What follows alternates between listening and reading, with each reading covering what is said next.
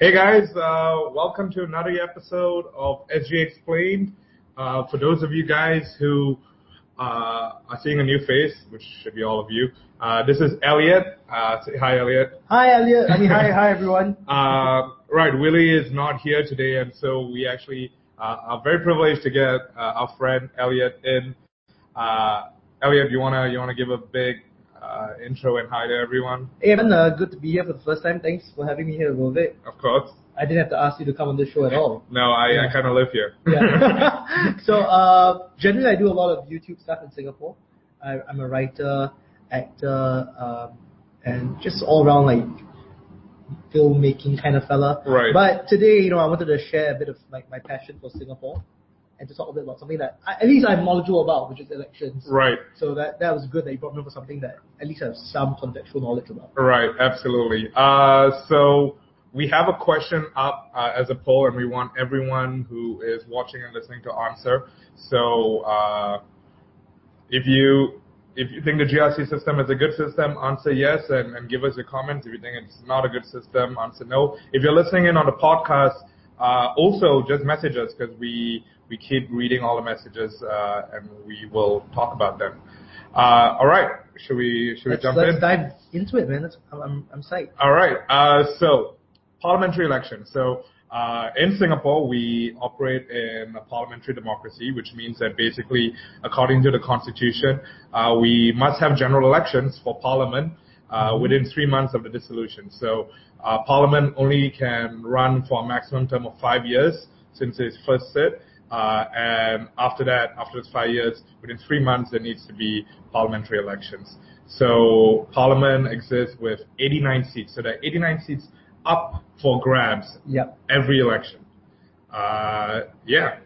Can you vote, Elliot? Yeah. I'm super old right now. I think I voted only once in my entire life, actually. Right now. So I turned 27 in January. Okay. How many times have you voted? I have never voted because... What? Oh, because you went around. Yeah, so right. I've been overseas, and the one time I was eligible to vote, I couldn't, and I really wanted to do it. So it'll be interesting because like the next one, you should be around for the next one. It should be soon because the last one was 2015, Yeah. and maximum term of 5 years, which means that the next one will be sometime around 2020 max. Yeah. I think the latest date is actually in 2021, so then March 2021. If I'm not mistaken. Yeah. Right. And then the thing is, the Prime Minister, which is something that we'll learn later, Prime Minister can basically say anytime he wants, election now. Yeah. He can just be like, now. And that changes everything. Yep. So, you were mentioning about the seats, the 89 seats. How does that kind of work? Maybe you can explain to the viewers. Right. So, in Singapore, basically, there are, instead of the US, which most people think about when it comes to elections, because it's a big TV. It's very easy to follow. But each seat is basically tied to a constituency. So there are different kinds of constituencies in Singapore. There are SMCs, there are GRCs, and we'll talk about what those things mean later. But essentially, each constituency gets to send certain people to a parliament, and then parties will compete to get those seats. Yeah, you kind of field in like candidates from your own party, and then you guys like joust it out within that. It's basically for some countries it's entertainment TV, right? Because this is the best version to see people. So like some GRCs you put like 5v5, right? You put 5 people from the People's Action Party and 5 from the Workers' Party, and then they campaign for the votes in that area. Right, exactly. So, okay, before we go into campaigning, which is quite interesting by itself, let's talk about voting. Okay, cool. So who gets to vote? Do you want to take this, Elliot? In Singapore, basically, most important is that you're a citizen of Singapore. Right. So if you're anything but a citizen, you can't vote. No, and you shouldn't, because you need to have a stake in this country. Yeah. I mean, there's a huge stake actually, because for us, I think there's a lot of things that go on the nitty-gritties. But okay, anyway. You need to be a citizen of Singapore. You need to be 21 and older. Right. That's one thing. And it's not disqualified from being an elector under any prevailing law. So you have to be able to. Well, you can't have a charge against you that means you can't vote. Right. So one example is if you are currently in prison, you can't vote. Yeah. That's a big thing. Yeah. And has a Singapore residential address on its NRIC, so you have to be residing in Singapore at that point in time. Or rather, you need to your IC's address, like basically you have a piece of place to stay right here. right. And if you're overseas, then basically you need to have reflected that in your IC, because then that will set you up for overseas voting application. Yeah. The other thing is that you have to be on the register of electors. So a reason why you wouldn't be on a register of electors, for example, is if you didn't vote in the previous election. So for those of you guys who are thinking, oh no, I didn't do that, well, it's time for you to go and figure out how to get back on the register of voting, because you wouldn't be allowed to vote. Right. That's anyway. interesting. That's interesting. I never knew that particular aspect, that if you don't vote once, you kind of forfeit your ability to vote the next time. Yeah, a big part of that is because they want to make sure that you are basically committed to it. And so if you don't vote, then they have to give you some kind of penalty.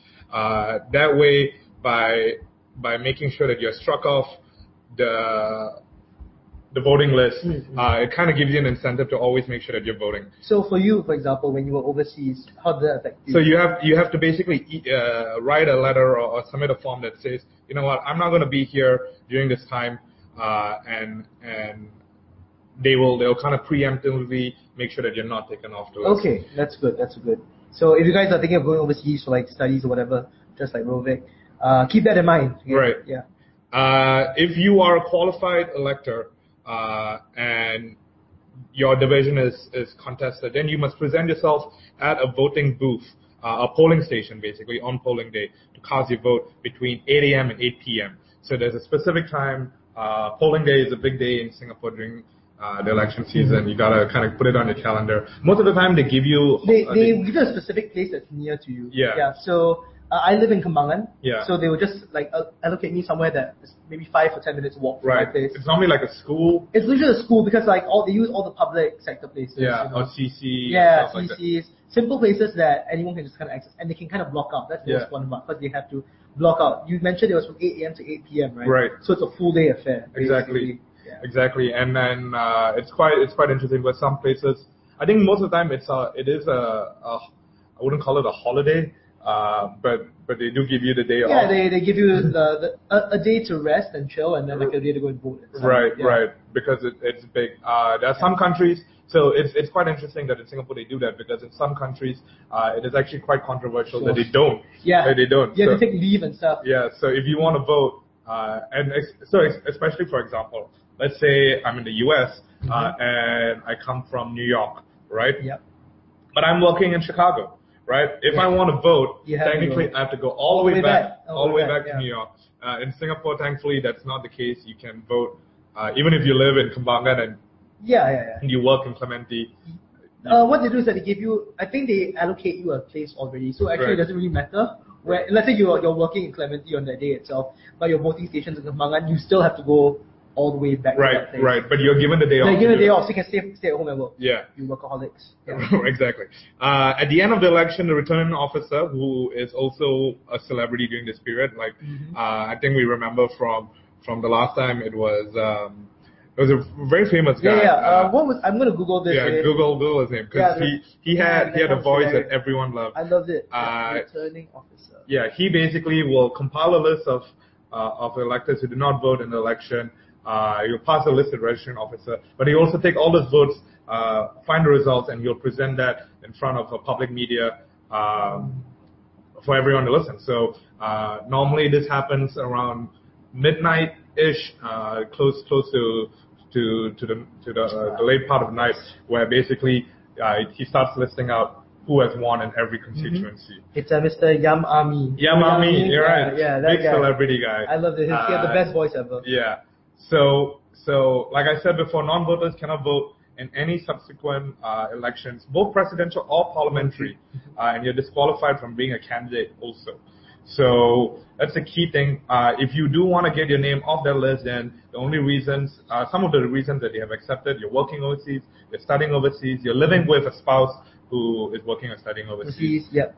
You are on vacation, which in that case, unless you pre-plan your vacation way before you knew elections, I would actually be very surprised if you took vacation during elections. Yeah, absolutely. Don't do that. You take that free day off and then go for a little party. Exactly. Please don't do that. So apparently you can get that on the list, but there's a little fee involved.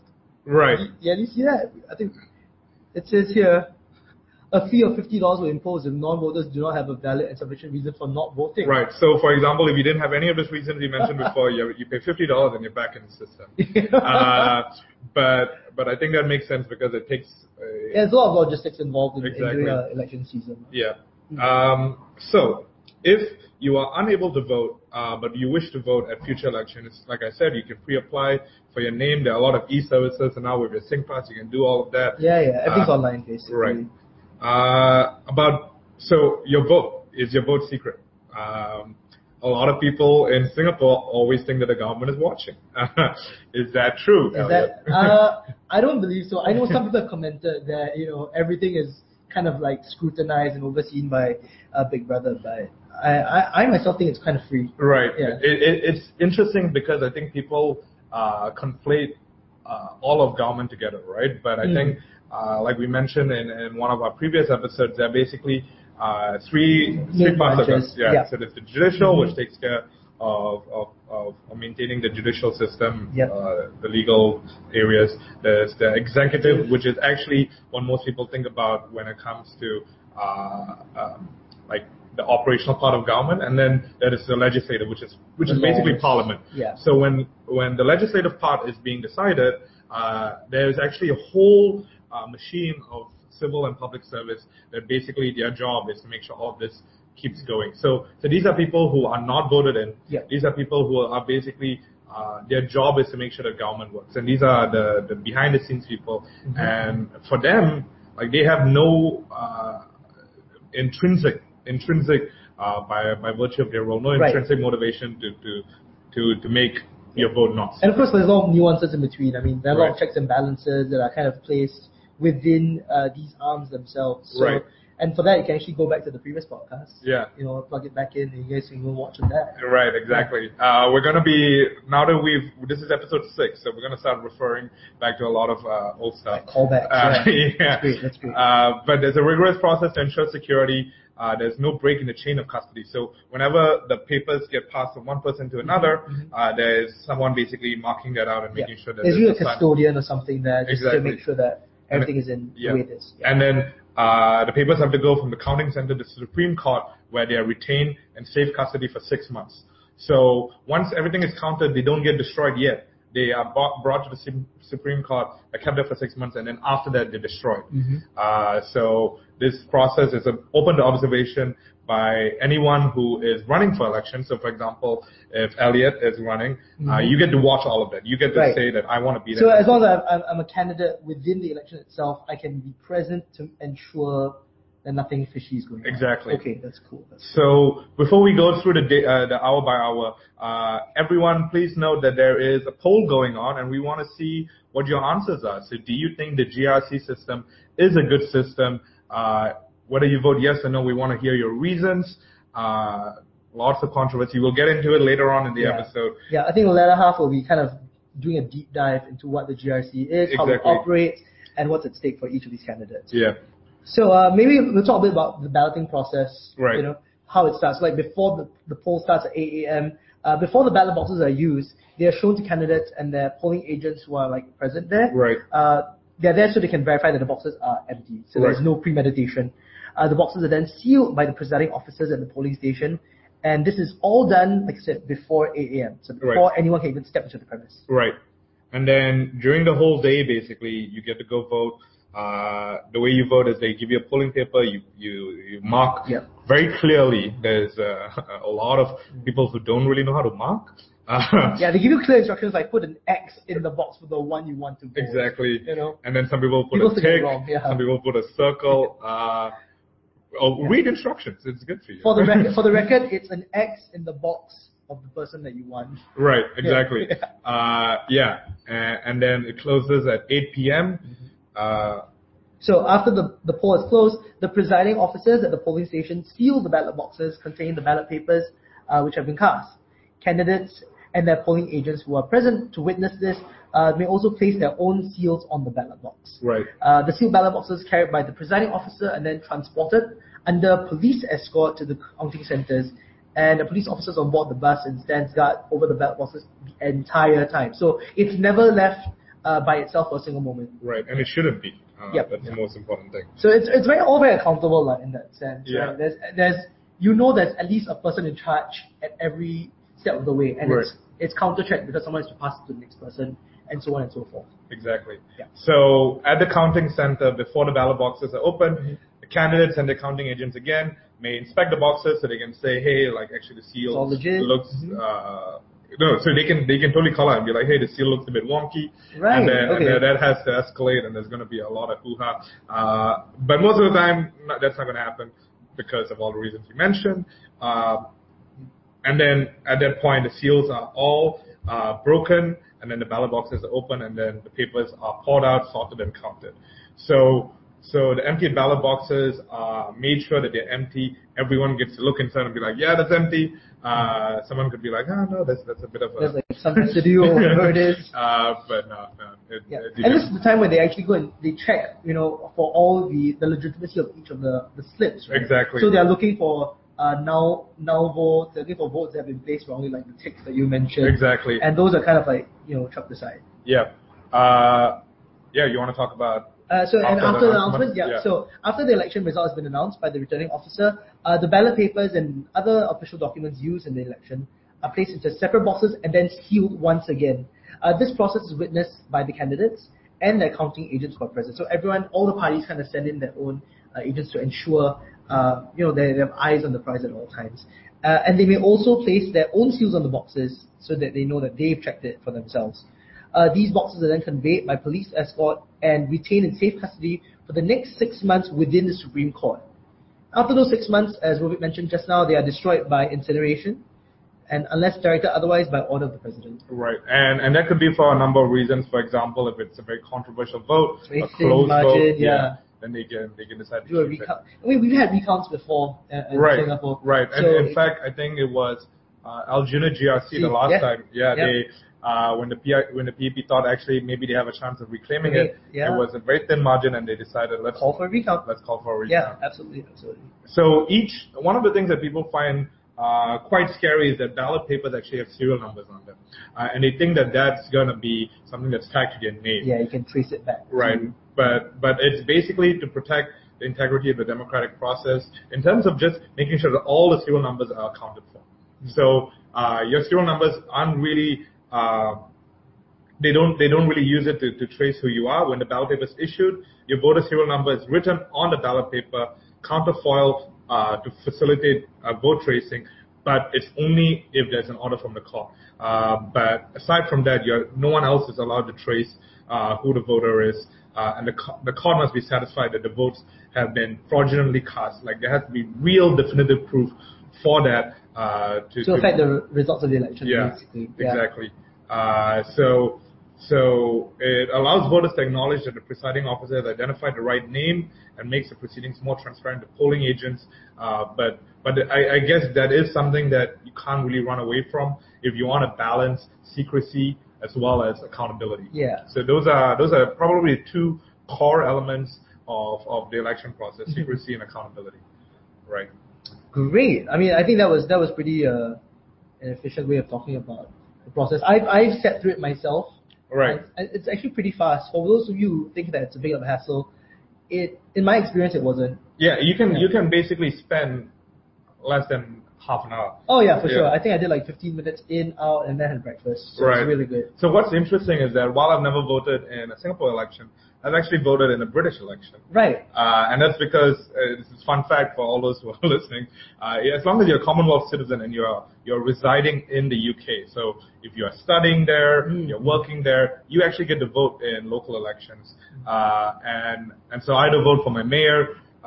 It was quite interesting. I actually did the work to read because I was like, this is my first vote ever. Right. I read the brochure. So, and that process also took me like 10-15 minutes. Dang. Okay. That's awesome. So it was very interesting. Let's talk about who gets to run for elections.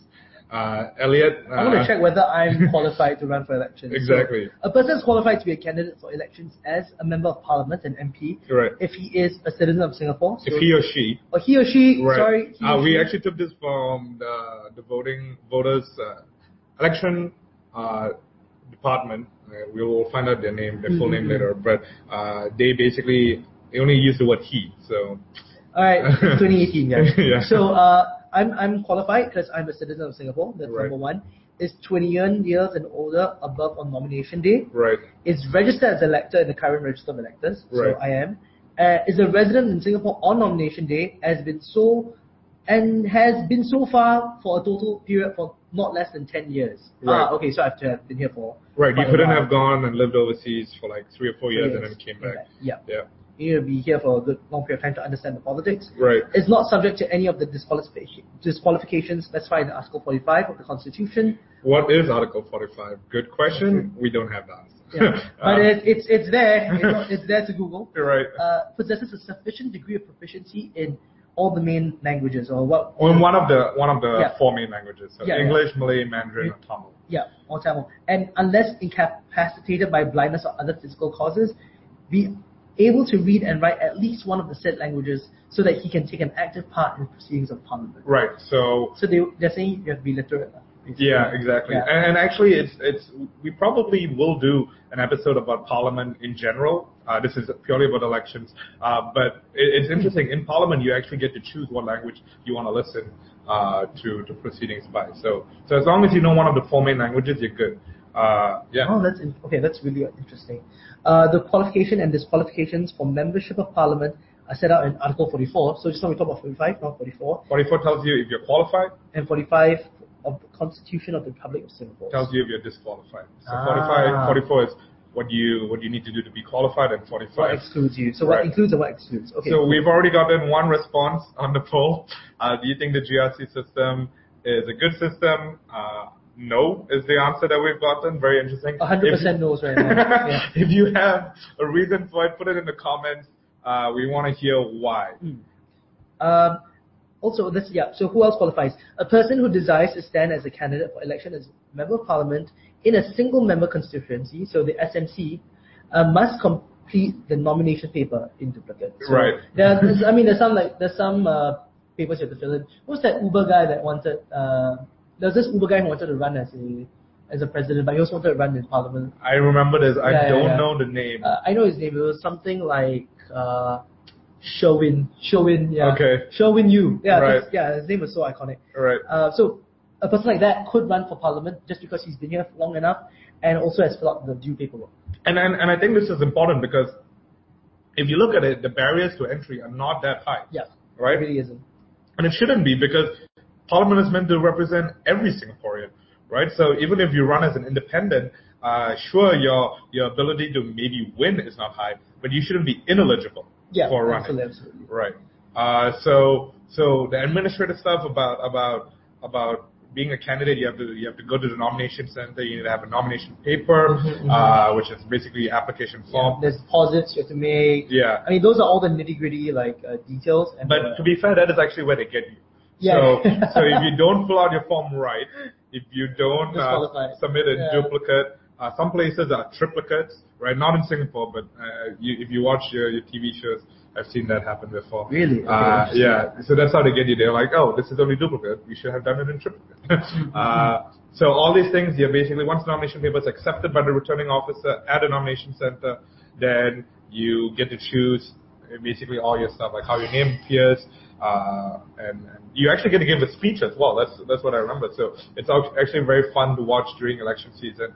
After people will walk up, especially the non-PAP candidates, because those are the ones that people are saying, like, who's actually going to compete. Right. I mean, they're lesser known in that sense. Right, as well, right? exactly. How much TV time do you actually get if you're not a PAP MP, right? Yeah. So they'll go and then they'll give you a big speech, and that's where everyone's like, all right, is this someone who's worth watching? Absolutely. Yeah. So that is basically how to get elected, or if you want to at least enter the election race. Right. Exactly. What do you want to move on to now, Rohit? Let's talk about campaigning.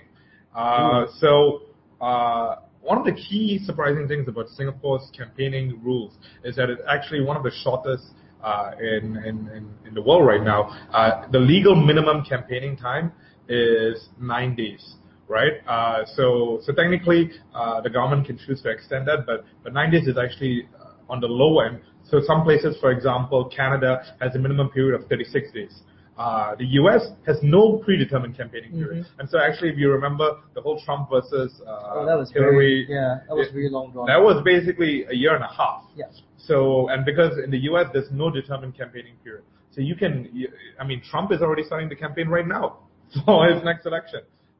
So I think there are pros and cons to it. The pro is definitely like you don't exhaust your voters, right? Imagine if your campaigning period was a year. Yeah. I mean, like the US system is so different because they have to do a whole tour of the nation, you know what I'm saying?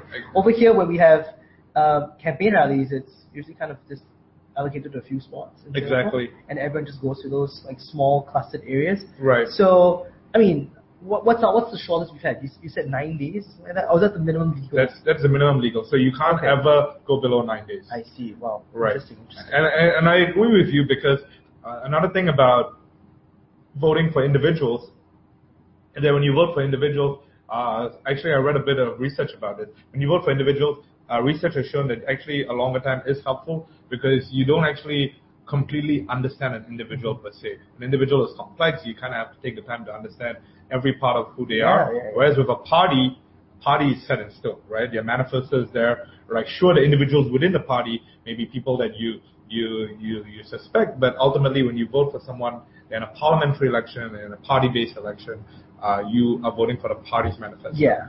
So our system is a bit more like the British system as compared to the American system. Oh, yeah. We can talk about that a bit later on. Right.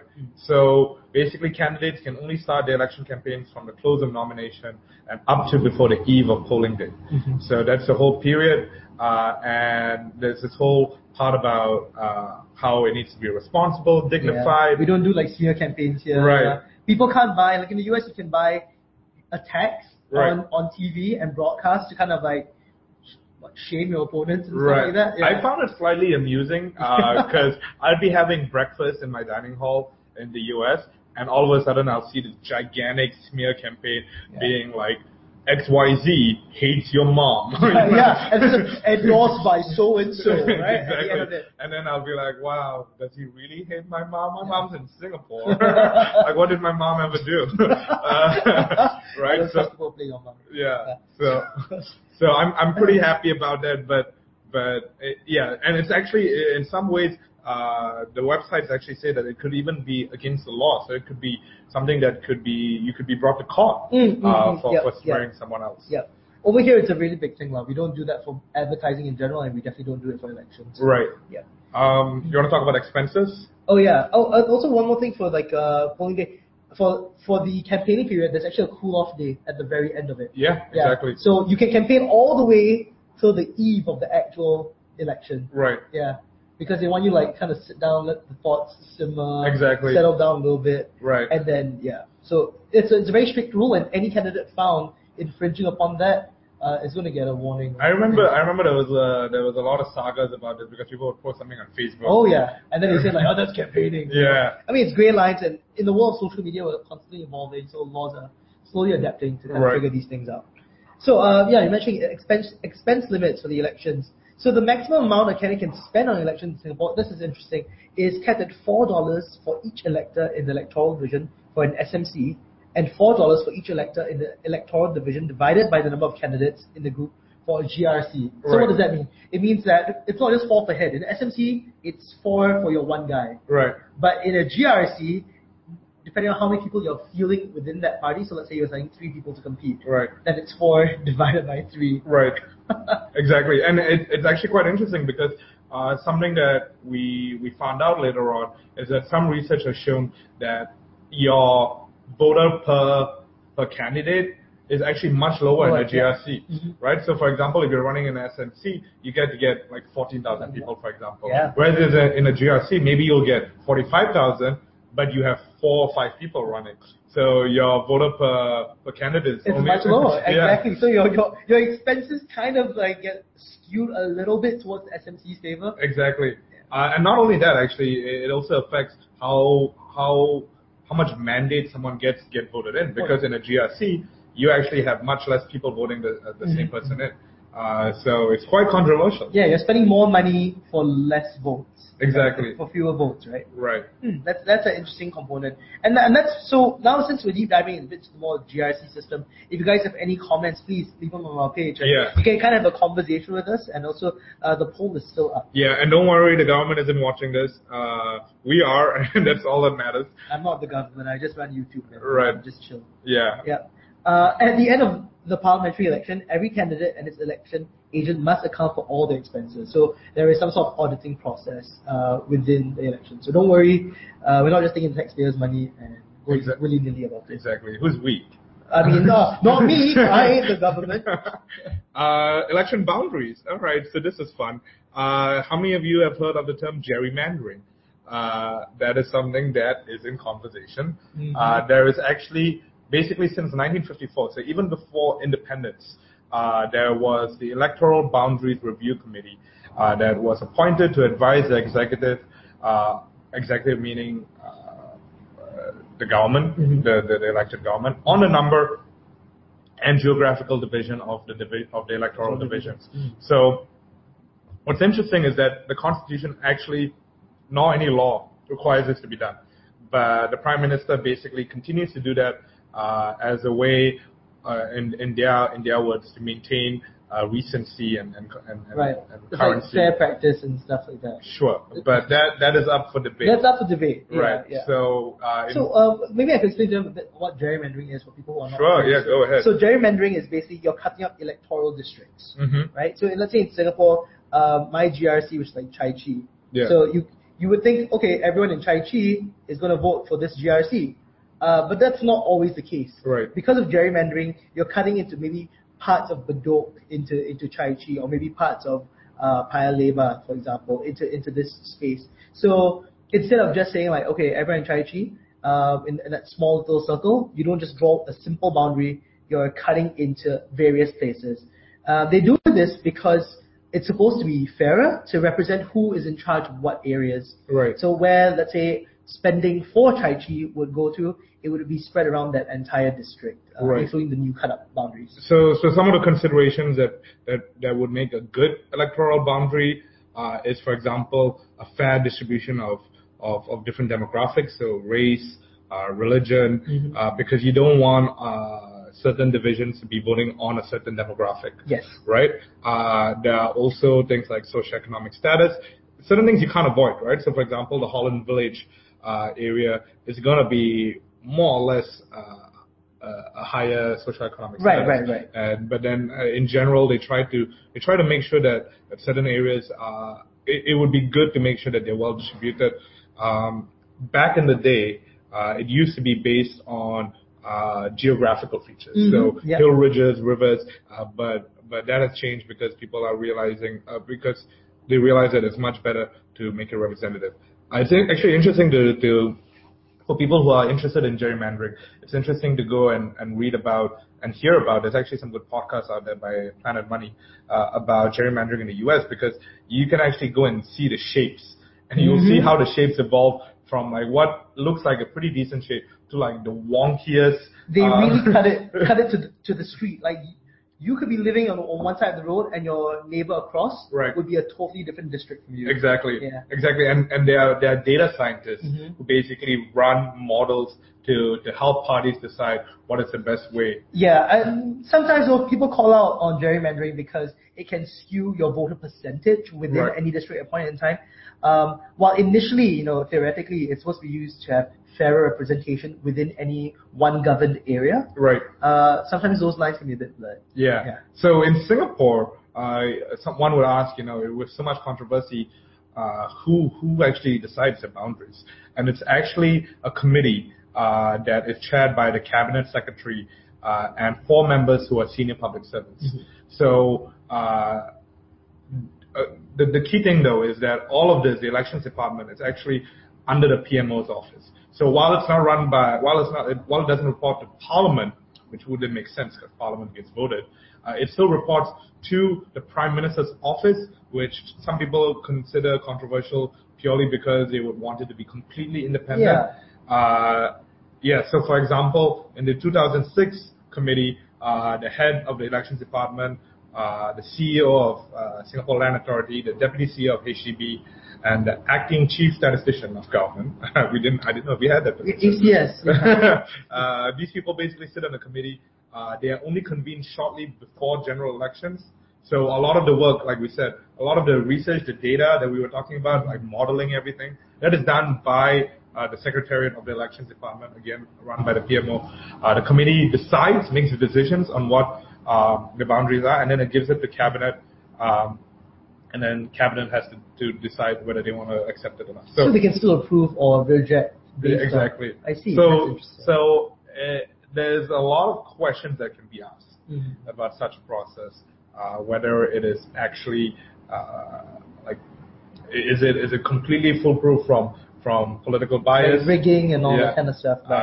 And the key thing is, it's important to agree at this point that we don't know. Yeah, right? it's hard to tell, actually. Right. I think people who completely put their faith in a process that has these questions need to really ask, like, what are you putting your faith right. in? One way we can think about it is actually through the lens of like the American system of, their recent elections.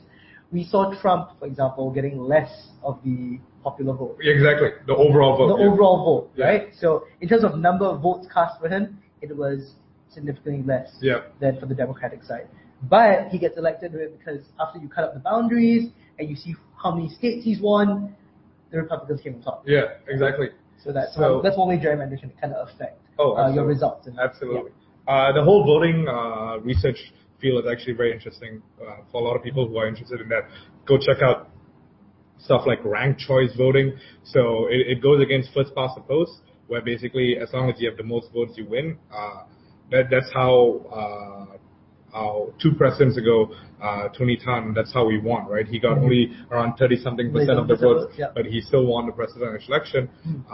It's a whole field of research that I think is very interesting. A lot of people should probably check it out. It's a lot of messy type things, right? Yeah. Go on. Yeah, a lot of modeling, but it's very interesting. Cool.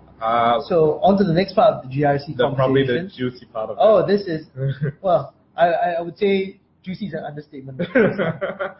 So do you want to tell them what the GRC is? Sure. So a GRC is a group representation constituency, and it's a type of electoral division or constituency in Singapore in which teams of candidates, rather than single people going up, compete to be elected into Parliament as MPs for that constituency. So it's like if you vote them in, if you vote the team in, everyone from that team goes in. Exactly. Rather than, you don't just pick the individuals you want from that team. Yeah. The government stated that the GRC scheme was primarily implemented to enshrine minority representation in Parliament. And at least one of the MPs in the GRC must be a member of the Malay, Indian, or another minority community in Singapore. Right. So in addition, it was economical for town councils, which manage public housing estates, to handle these larger constituencies. So the primary inspiration is twofold: minority representation and economies of scale. Yeah. So let's remember that, because that's going to evolve as we see. So actually, before the GRC was accepted as the norm, there were a couple of other ideas actually. One of which was to twin constituencies. So for example, Chai Chee and Bedok, hypothetically, right? Yeah. If they were two different constituencies, those two MPs would contest as a pair, but one of the two has to be a minority community.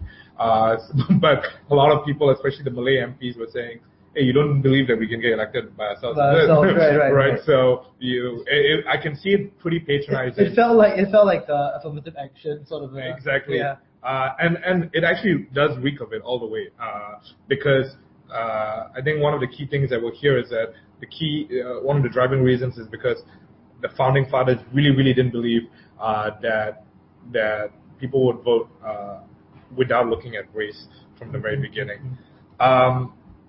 So in order to prevent the Malay MPs from losing confidence and self-respect, this is word for word, the government dropped the proposal. You must use the air quotes, man. All those people on the broadcast can't see them, but air quotes. We're doing air quotes podcast. There were a couple of other ideas for minority representation. This was proposed by a constitutional commission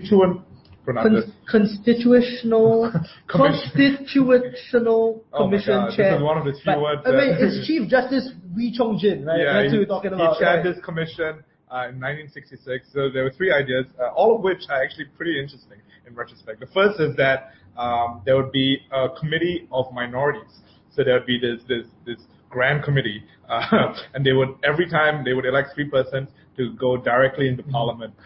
So it would be like, for example, everyone else gets to vote, and then there'll be this committee, and they'll just send 3 minorities, which is so weird. The Jedi Council of Parliament. Exactly, because and the commission rightly pointed out that it was inappropriate and retrogressive, and sending unelected members from the populace into chamber. So it felt like a bypass in that sense. Exactly. Right. Which again, look, I'm a minority, right? And I want to be voted in on my own merit if hypothetically I was running. Yeah.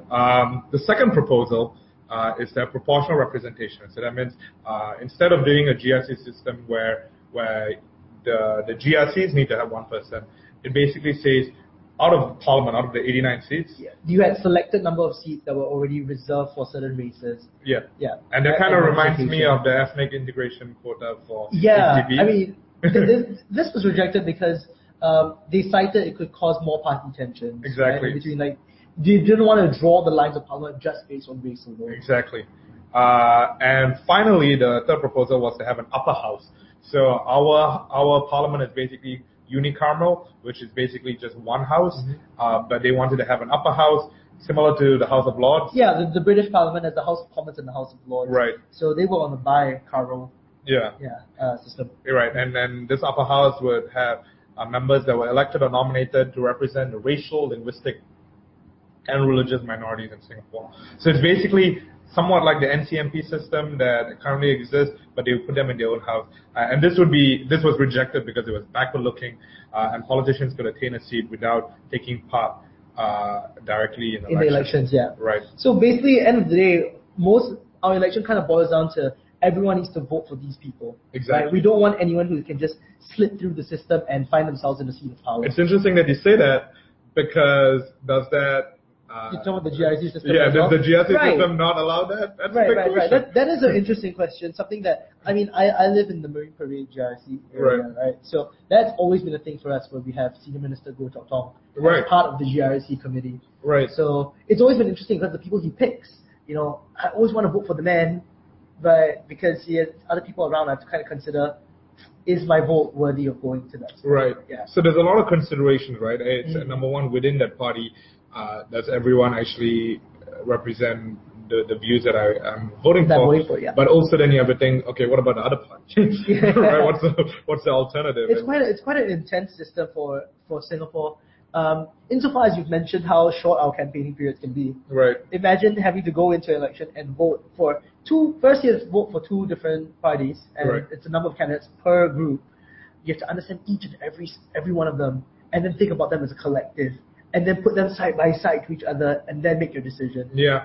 So some people, they don't even do that much, right? They just look at it and they look A and B. Which one looks better? Which one do I know more about, basically? Yeah. Right? Because the amount of information to process during a short period of time, and we're still working adults, right? This is Singapore after all. How much time do I have to spend just to think about politics during that period of time? Yep. So what is a minority race? That's the question we asked in our HDB episode. The answer is, a person is regarded as belonging to a Malay or Indian community if they regard themselves as a member of the community. So you have to self-identify, which is a bit iffy, but let's go ahead with it. Yeah. And they need to be accepted by their community as such. Right. So not only do you need to identify as a Malay or Indian, if you're trying to run. You need people to back you up on that. Exactly. On that statement. So there's probably some reason to affiliate yourself with those groups. I think this becomes a bit more contentious if you are mixed race, if you are. Your descent, your lineage. Like for me, I'm a Peranakan, right? So there's some Malay lineage, some Chinese lineage, and it. Okay. Yeah. Would it be weird if I just came out as like, hey, I want to run as a minority? Right, that would be. Would you have been eligible for the presidential election recently? I don't know. I mean, I've never tried. Would the Malay community accept you? I don't want to do that, man. I'm already very Chinese, so I'm not going to reap more privilege than I am. Right. But that's an interesting kind of line, because it's basically a way of saying, as long as you're from any sort of minority and you can identify and prove that you're from that minority, you are eligible. Right, exactly. Yeah. So non-Chinese, yeah. Which is the majority. Which is the majority. Yeah. Not let no one tell you otherwise. So the GRC scheme came into effect in 1988, and prior to that, everything was single-member constituencies. So all of this actually falls under the Parliamentary Elections Act, and the Parliamentary Elections Act states that there must be at least 8 SMCs, and that the number of MPs that come from GRCs cannot be less than a quarter of the total number of MPs. So that kind of gives us the context of which most of this must operate in. The exact numbers are actually announced by the president on recommendation by the cabinet. So there must be between 3 and 6 MPs in a GRC, and this precise number is also declared by the president. So, for example, in the 2015 election, there were 13 SMCs and 6 GRCs. Yeah, that's interesting because they don't have to announce it till election season begins. Right. So this actually becomes a bit of an issue if you're from an opposition party. Oh, yeah. Yeah. So again, like, who knows this information? The ruling government. The ruling government will know, Right. and only when it comes to election season, then they'll be like, okay, so we have a total of X number of seats that need to be filled for each GRC, Yeah. and now these opposition parties have to scramble to build these teams or to move people around Right. to fill for these different places. Right. Yeah. And I don't think I wonder if there has been ever a response to this, because I tried looking for it, like whether the government tried to give a reasoning for this. I couldn't find anything. Right. So it does seem like just a reliance on the system as it is, rather than actually providing a rationale. But I mean, like, it says that it's recommended also by the Electoral Boundaries Review Committee. So Right. perhaps there might be something behind the screens that we're not seeing. Sure. And why is it behind the screen? I don't. Let's ask for more. Yeah.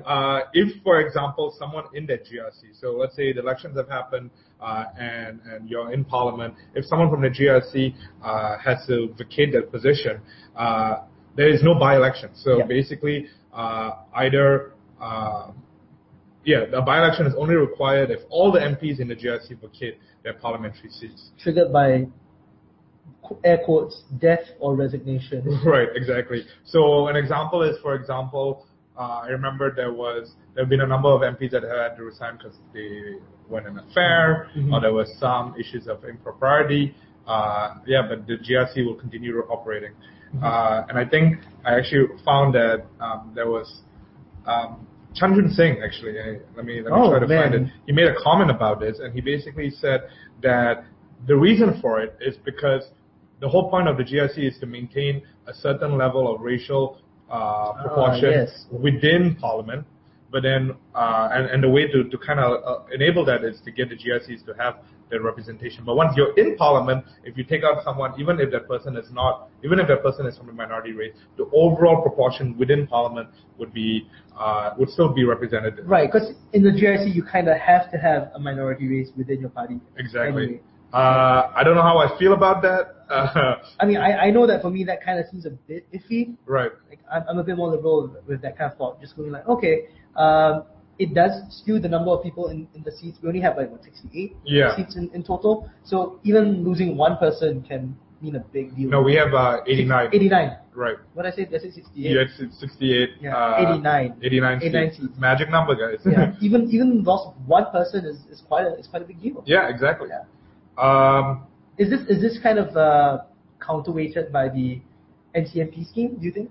I don't know. I think, again, it goes back to what each of the intentions are, right? So if the vote is meant to be somewhat representative of racial votes, or rather not racial votes, but actually moving away just from... like for a specific community within Singapore. Exactly. I don't think an NCMP or NMP vote kind of balances that. Again, we want... I would argue, and this is up for debate, so if you have an alternative opinion, messages or put it in a comment. Right on. I would argue that the best parliamentary system is one where everyone is elected, right? So there's no weird way of putting people in through some kind of nomination. To talk within chamber. Right, exactly. Yeah. Everyone needs to be voted in by the people.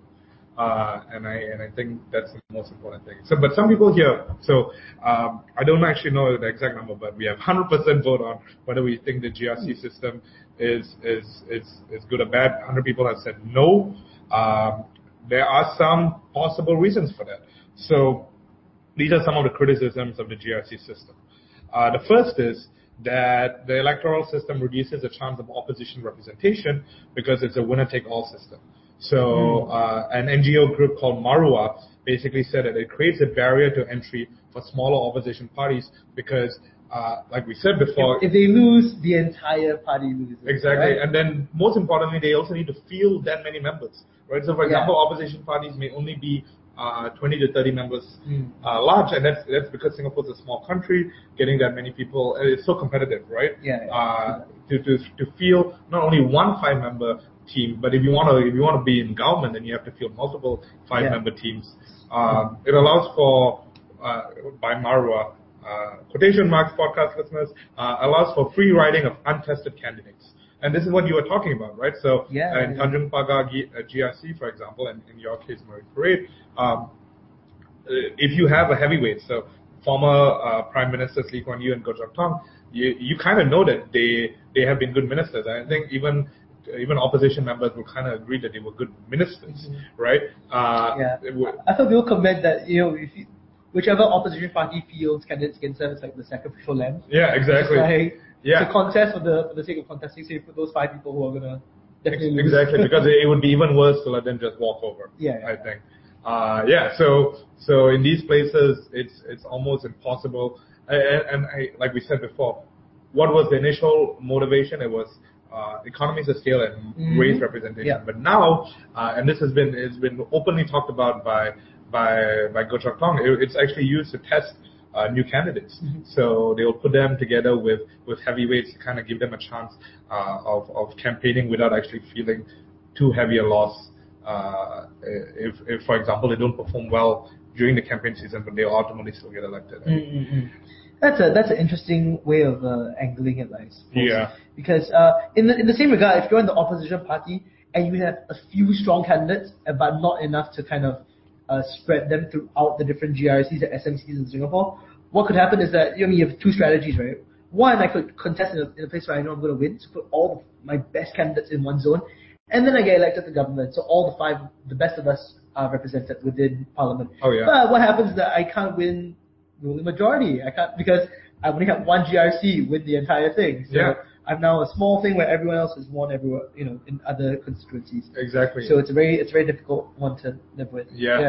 So let's talk about basically cooling off day. Okay. So like we mentioned before, cooling off day is the day before polling day. And this is actually a very important day in Singapore. People take it very seriously here. I take it very seriously. A couple of things that you're not allowed to do.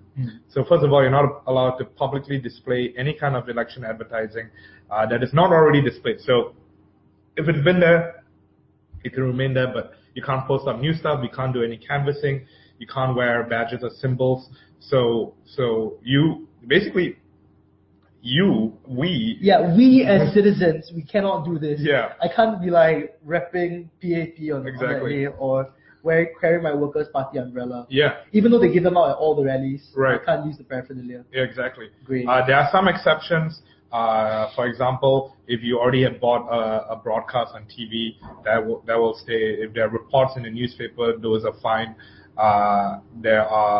If books were previously scheduled for publication, those are fine. But I can't do Facebook posts. Basically, because they say even the lawful internet advertising is like a bit of an iffy scale, right? Exactly. So, but what's funny is that actually, while we can't do that, we can't wear like party logos and badges, the candidates can still wear them. The people who are being part of the elections, the candidates, they can wear their own party logos. Exactly. I mean, it makes sense.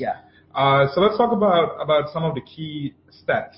So as we all know, the PAP, People's Action Party, for those of you who aren't Singaporean, People's Action Party has won every single seat in election from 1965 to 1981. They had the longest run streak, man. In the world. In the world. In the world? In the world, wow. Well, no. So they are the longest streak of ruling government in the world. In yes. the world. Yes. Whoa. Okay. But Go Singapore. for holding every single seat, I'm not too sure. Okay. And so there was no elected opposition MP for almost 2 decades. There were a number of reasons for this. I think it's up for debate how much this had an influence. Key reason people cite is because all opposition MPs, all opposition politicians were detained in prison. I see. And this was during the early days. Yeah. But from 1984, opposition politicians actually started getting elected. So there were very incremental steps, I can see. Yeah. So there would be normally 1 to 2 seats every time given. Not given, but won. But won. Actually, yeah. okay, let's use the right word. They were won. Yeah. They weren't given by opposition politicians, and basically it kept going until and in total since 1965, since independence, only 12 opposition politicians have been elected into parliament. So since 1965, there are 89 seats. There have been, at least, I would say 10 parliaments. I mean, at least.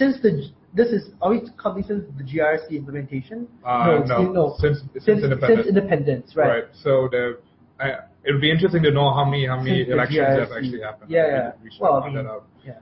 But 12 politicians altogether, and let's give a name: JB Jeyaretnam, Shamsi Tong, Ling Hao Dung, Chiao Chai Chen, Yao Shen Leong, Li Lilian, and 6 incumbent candidates from the Workers' Party. So the iconic ones like Low Jia Kyung, Sylvia Lim still there, Chen Shou Mao, Pritam Singh, Muhammad Faisal bin Abdul Manaf, and Peng Eng Huat. Yeah. Wow. So these people have been... been... Imagine it's only 12. I always imagined it was much more, but 12 is... I thought so too. Yeah. Surprising when we look at the stats. Yeah.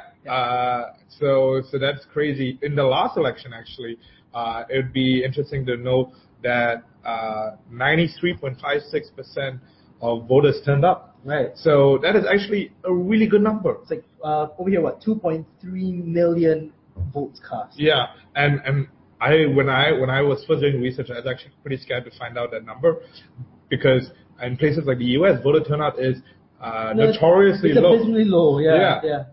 And it's good to see that people turn up. It's good to see that people. And imagine this 2.3 people. Some people might comment that 2.3 isn't a huge number when you think about the number of people in Singapore, but number of citizens in Singapore, actually that's a fairly good representation. Oh yeah. There have been basically efforts to make sure that the election system is kept without fraud. I think that's one of the key things that people. So Freedom House, which is a non-governmental and non-profit, has basically noted that elections in Singapore are technically, that's interesting, are technically free of electoral fraud. Air quotes. Yeah. I did not read technically when I first wrote this, but it's good to know that it's technically free. There have been a number of issues with elections that we've talked about, but let's talk about 2 key things as we wrap up. And we'll probably talk about them more in our Parliament episode. But basically, there are also other people that get put into Parliament that are NCMPs and NMPs. So you want to talk about NCMPs? Yeah. So what is an NCMP? Firstly, it's a non-constituency member of Parliament, and he or she is a member of the Singaporean opposition political party who, according to the Constitution and Parliamentary Elections Act, is declared to have been elected a member of Parliament of Singapore, despite having lost in the general election, by virtue of having been one of the best performing losers.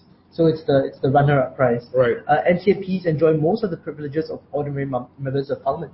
Right, and the key difference is that they basically just can't vote on stuff like the Constitution changing, or like removing the president, for example. It was actually introduced in 1984 by Prime Minister Lee Kuan Yew to ensure that opposition always had a voice, regardless. Right. And let's say there was a clean sweep by PAP, for example, then they would still have to take someone on from the opposition party to at least give some sort of opposing view. Right. And I mean, it was actually a bit of a political play, because Lee Kuan Yew has admitted that it was to show young people what would an opposition look like. It's kind of being the informal way of it was like, okay, you want opposition, I'll give you opposition. Okay? I'll show you what it's like. Yeah. And he was kind of trying to show that actually it's not that great. But I think people have... It was really good, just putting 2 people from the opposition party. That's really helpful. Yeah, and I mean, So it's interesting because it's one of the most criticized parts. The GRC is one of the big ones. This NCMP scheme is actually the Another one, yeah. big criticized part because it's considered undemocratic, number one, Yes. like we mentioned So before. it's a free bypass Right. in one sense. But most importantly, even the opposition doesn't like the scheme Yeah. because it basically says that it makes the electorate feel like, actually, you know what? I don't actually need to vote the opposition in. I can just hope that they get put in by the NCMP scheme. Yeah. And then the PAP It kind of devalues and delegitimizes their position there as well. Right? exactly. Yeah. So, for example, Lotia Kang very famously said in the last election, if I don't get elected in, I'm not going to take up the NCMP seat. But other people have. JB Jeyaretnam famously took it. Steve Shah, Sylvia Lim have famously taken, and they have raised notable points with regards to different policy issues. But as we mentioned before, they can't make changes on constitutional changes. They can't amend the money bill. They can't do a motion on no confidence. And they can't remove the president. There's also the NMP scheme, and this is meant for people who are not affiliated to any political party.